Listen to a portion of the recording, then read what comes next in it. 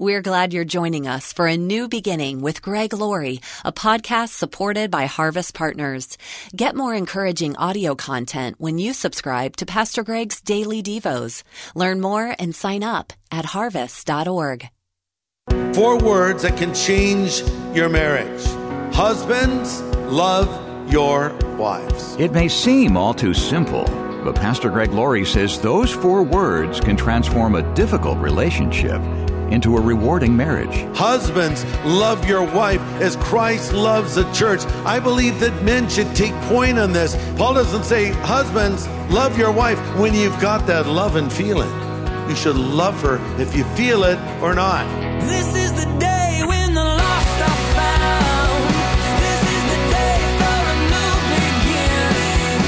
Amazing grace, how sweet the sound. Again you hear all the angels are singing. This is the day when life begins. Nike made a lot of money telling us all to just do it. Well, the shoes may have helped, but it still takes a lot of work to get out there and run the race or play the game. Today on A New Beginning, Pastor Greg Laurie brings us good counsel. It's simple, and yet it's a challenge at the same time. But we'll learn to unleash the power of 4 words that can change our marriages and our homes. Are you ready? And for a copy of this insight, go online to harvest.org.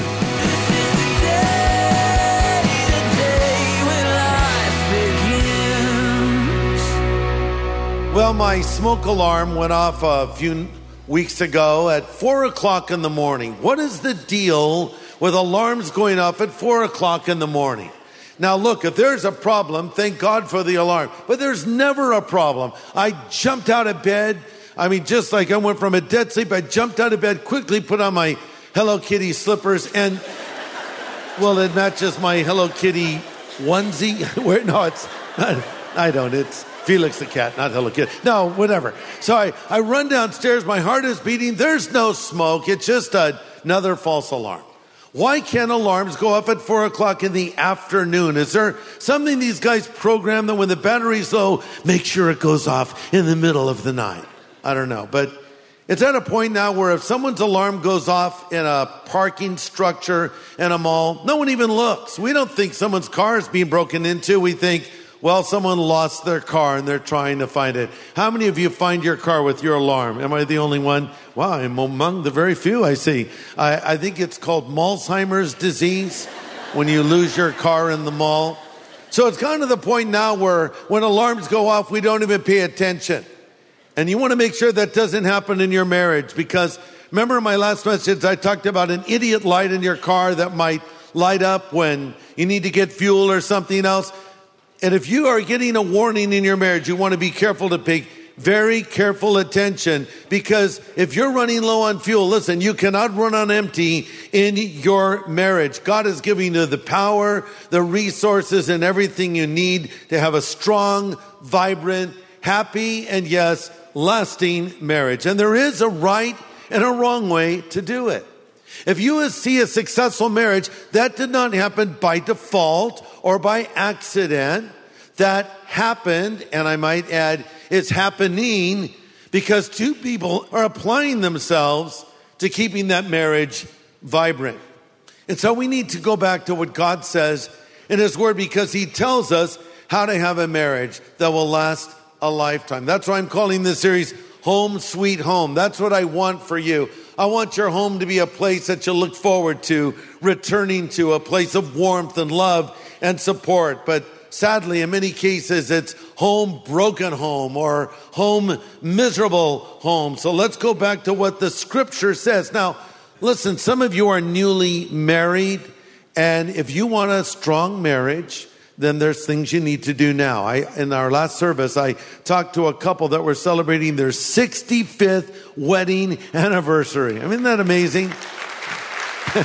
And you know what their names were? Their names are Joseph and Mary. I'm not kidding. Isn't that great?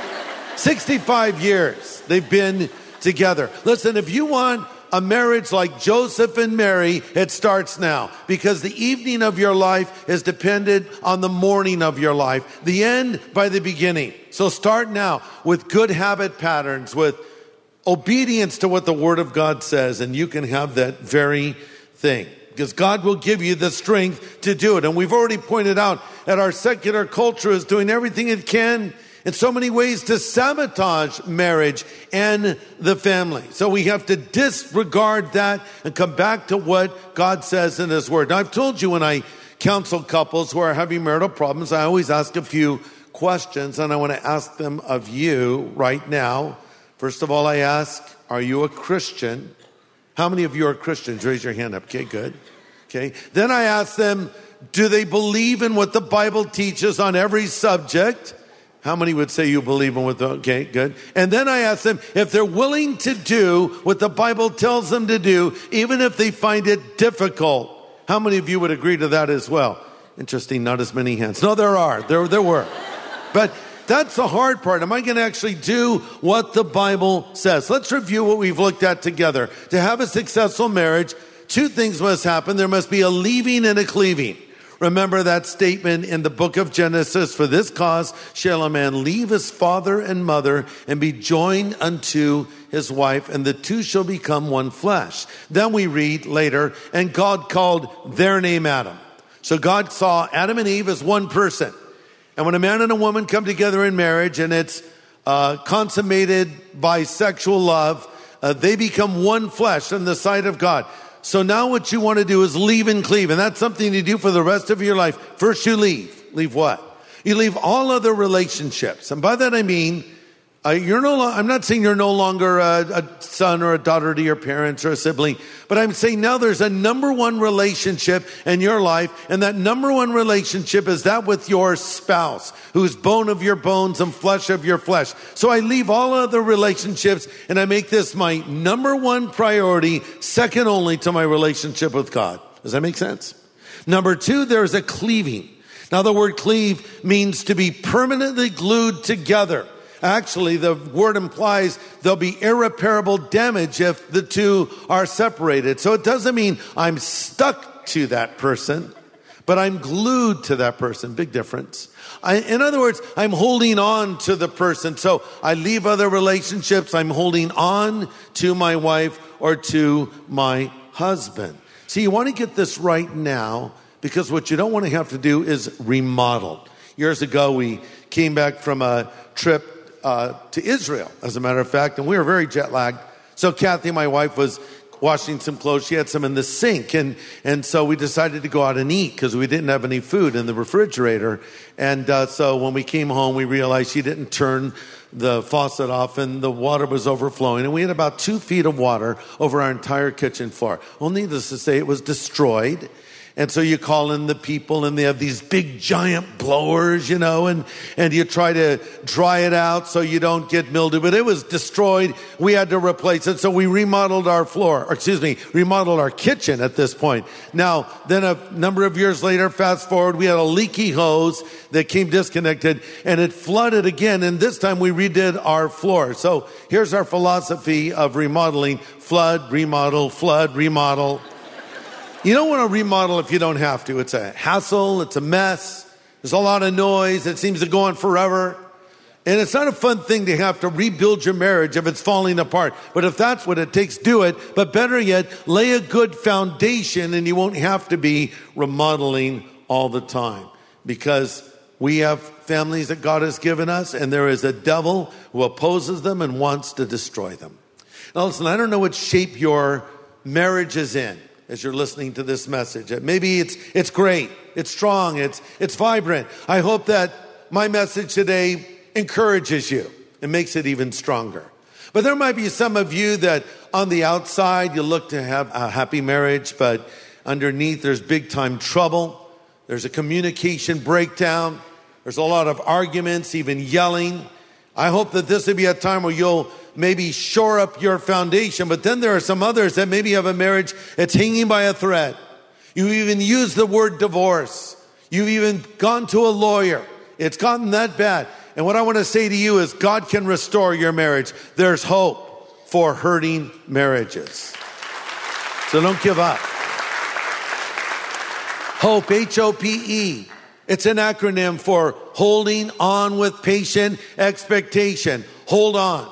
I received a letter from a listener to a radio broadcast and actually listens to our program through her app on her iPhone. I don't know if you know, but we have a Harvest app that you can download for the iPhone, the iOS system, the Android system, and you can watch our messages and read our devotions and a lot of other things, and it's free. But anyway, she says, I listen to your radio program on my iPhone through the Harvest app. Your sermons and devotionals have kept me afloat during a really dark time in my marriage, a time where I felt as though my life was crumbling and I had no idea how it could be rebuilt. While driving to work, back and forth every day, I listened to you and felt God speaking to me, and through your teachings, I was able to get through the dark times and see God's amazing light and love that He had for me once again. Now, by grace, my marriage has turned around. My husband is seeking the Lord with all of his heart. See, so those were not my words. Those are God's words that helped this lady. And these are God's words that will help you as well. Pastor Greg Laurie will have the second half of his message in just a moment. We love when we hear from our listeners, like this woman who tweeted a comment to us. Hi, Pastor Greg. I really enjoy your daily devotion. Whenever I'm so caught up with work, life, and stuff, your email's the one thing that connects me back to the Lord. Even if it's only 5 minutes, it's the most precious 5 minutes of my day. Thank you. We're grateful to hear how Pastor Greg's daily devotionals are touching lives. And if you'd like to send a note to us, email Pastor Greg, greg@harvest.org. Do it today, would you? Again, that's greg@harvest.org. Well, today, Pastor Greg is presenting a message from his Christian Family series titled 4 Words That Can Change Your Marriage. Let's listen. So let's come to our text. Ephesians 5 is the first one, and we're going to identify 4 words that can change your marriage. Ephesians 5, verse 25. Husbands, love your wives. Those are the 4 words. Just as Christ loved the church and gave himself for her, that he might sanctify and cleanse her with a washing of water by the word, that he might present her to himself, a glorious church, not having spot or wrinkle or any such thing, that she should be holy and without blemish. So ought husbands to love their wives as their own bodies. He that loves his wife loves himself. For no one ever yet hated his own flesh, but nourishes and cherishes it, just as the Lord does the church. For we are members of his body, of his flesh, and of his bones. For this reason a man will leave his father and mother, and be joined to his wife, and the two shall become one flesh. This is a great mystery, but I speak concerning Christ and the church. Nevertheless, let each one of you in particular love his own wife as himself, and let the wife see that she respects her husband. We'll stop there. Notice 4 times in 8 verses, men are simply told to love their wives. How are we to love our wives? As Christ loved the church. Now you might say, now Greg, that's kind of a tall order, isn't it? Oh, yes, it is. It's not something I can do humanly. It's not something I can do in my own strength. But I want you to notice when God directs his words to a marriage, he starts with the man. That's not to say he doesn't have a lot to say to the woman. But God says, husbands, love your wife as Christ loves the church. I believe that men should take point on this. Men should be the spiritual leaders, and we're told what we are to do. But sometimes, a lot of times, we're just not doing it. Heard about a married couple that was having severe problems. They thought they should get divorced, but they wanted their pastor to give his approval. So they made an appointment. They went in to see him, and after listening for a few moments, the pastor realized there were no biblical grounds for divorce. And by the way, there are exceptions, and there are times when there are biblical grounds to end a marriage, and I'll identify those in a later message with the title, How to Divorce-Proof Your Marriage. But we'll get to that later. And by the way, those are rare occurrences. But anyway, they're sitting there with the pastor, and the pastor looked at them both, and he said to the husband, all right, now listen, you need to love your wife as Christ loves the church. The man said, well, you know what? I can't do that. Okay, the pastor said, let's go to a lower level. The Bible says you are to love your neighbor as you love yourself. Can you love your wife as much as you love your next door neighbor? Husband said, no, that's still too hard. I can't do that. Finally, the pastor said, look, buddy, you're not getting off the hook. The Bible says, love your enemies. Start there. Listen, you're not getting around this, guys. you are commanded by God to love your wife. This is where it all has to start for each one of us. But what does this mean to love our wives? Well, this is from the Greek word agape. Agape. This word is translated into the word love more times than any other word for love in the New Testament. For instance, John 3:16, for God so loved the world, he gave his only begotten son. That's the word agape. For God so agape the world. 1 Corinthians 13, which is often called the love chapter, defines what love is and what love does.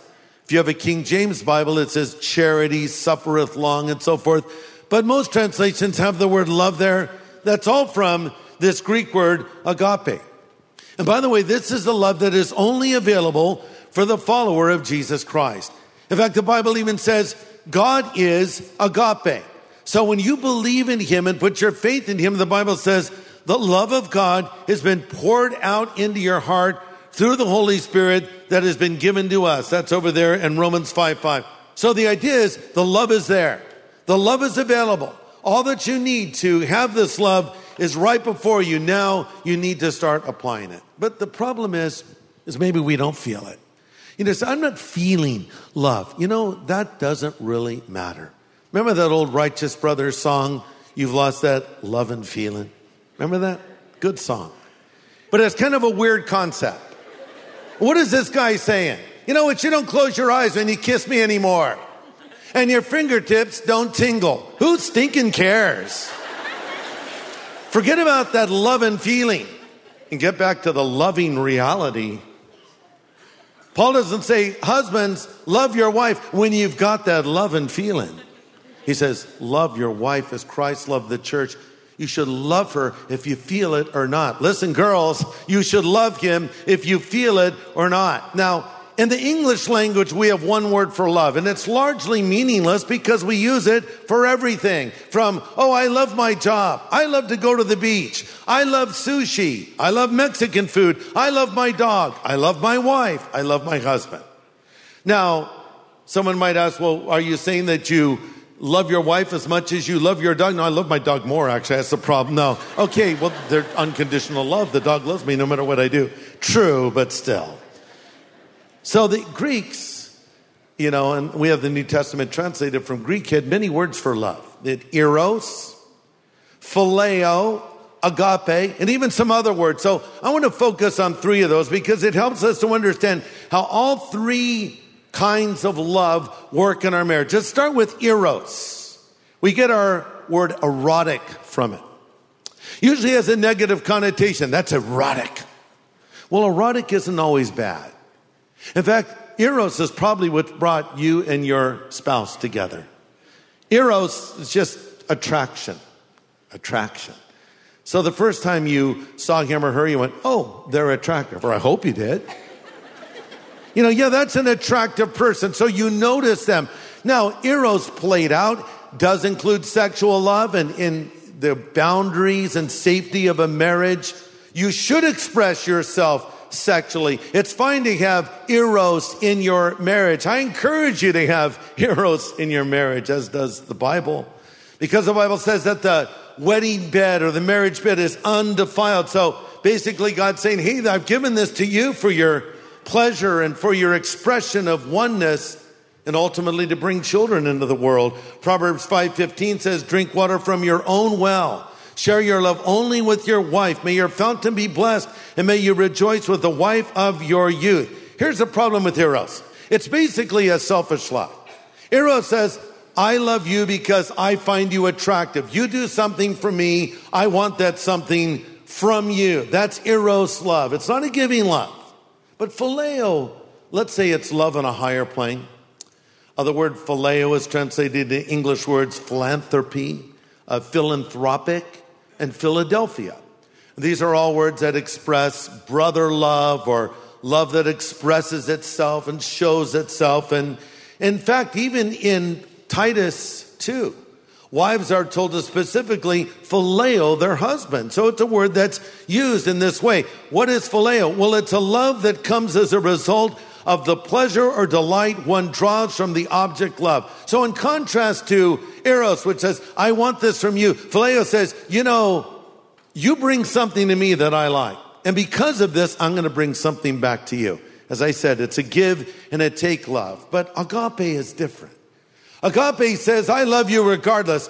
Eros says, I love you as long as you're attractive. When you cease to be attractive, I may not have much left. Phileo says, I love you because you're attractive and you bring something to me. But agape says, I love you no matter what you look like. Agape says, I love you no matter how you behave. Phileo says, I love you if you treat me nicely and then I'll treat you nicely. Agape says, even if you don't treat me nicely, I'll still show kindness toward you. Even if you've lost that loving feeling, I'll still love you.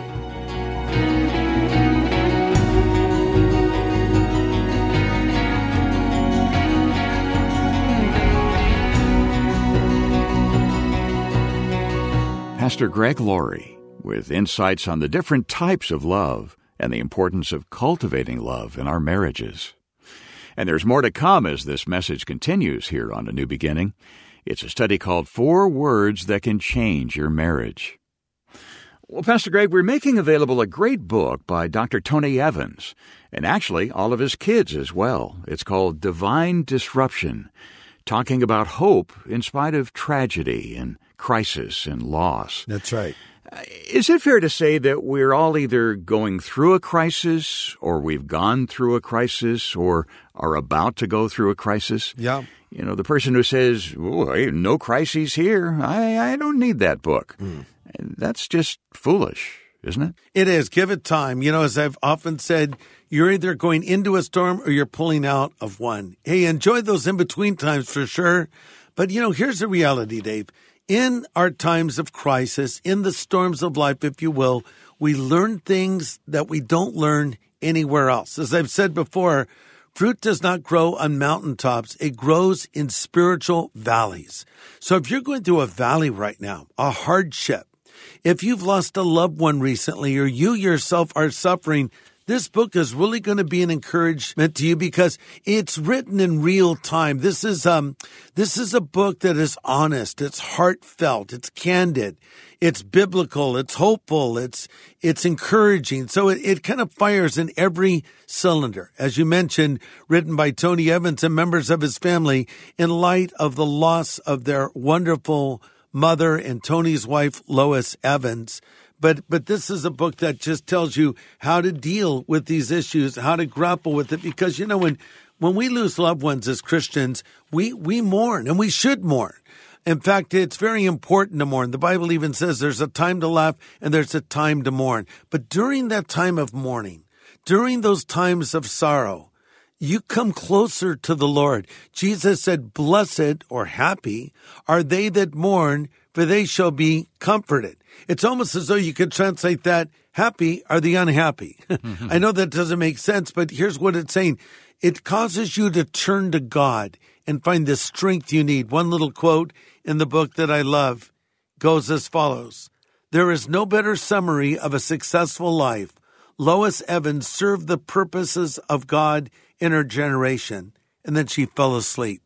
Dave, this phrase, falling asleep, is used in the Bible. And it is only used of a believer dying, never of a non-believer. And I think it's just the perfect picture because when you think of falling asleep, that is not the worst thing that can happen. In fact, as you get older, you start enjoying naps, right? And it's worth noting that when young Stephen was actually dying a violent death, the Bible says he fell asleep.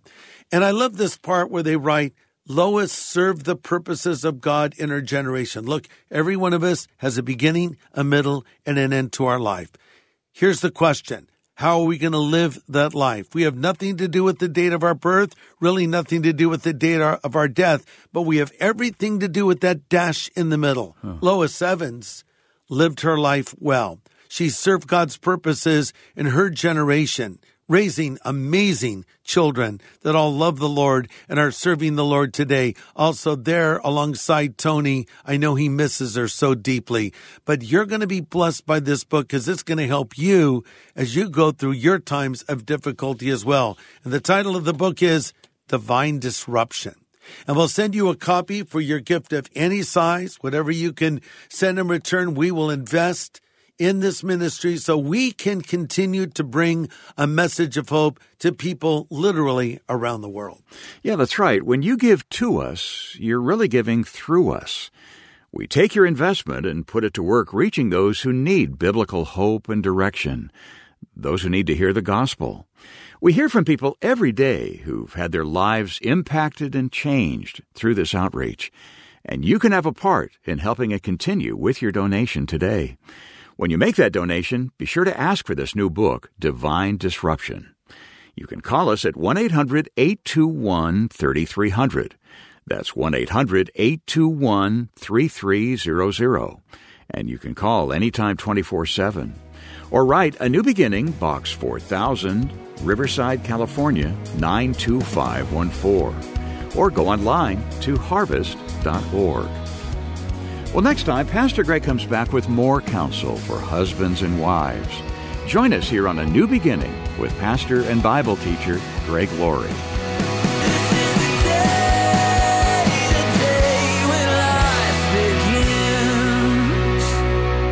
Thanks for listening to A New Beginning with Greg Laurie, a podcast made possible by Harvest Partners, helping people everywhere know God.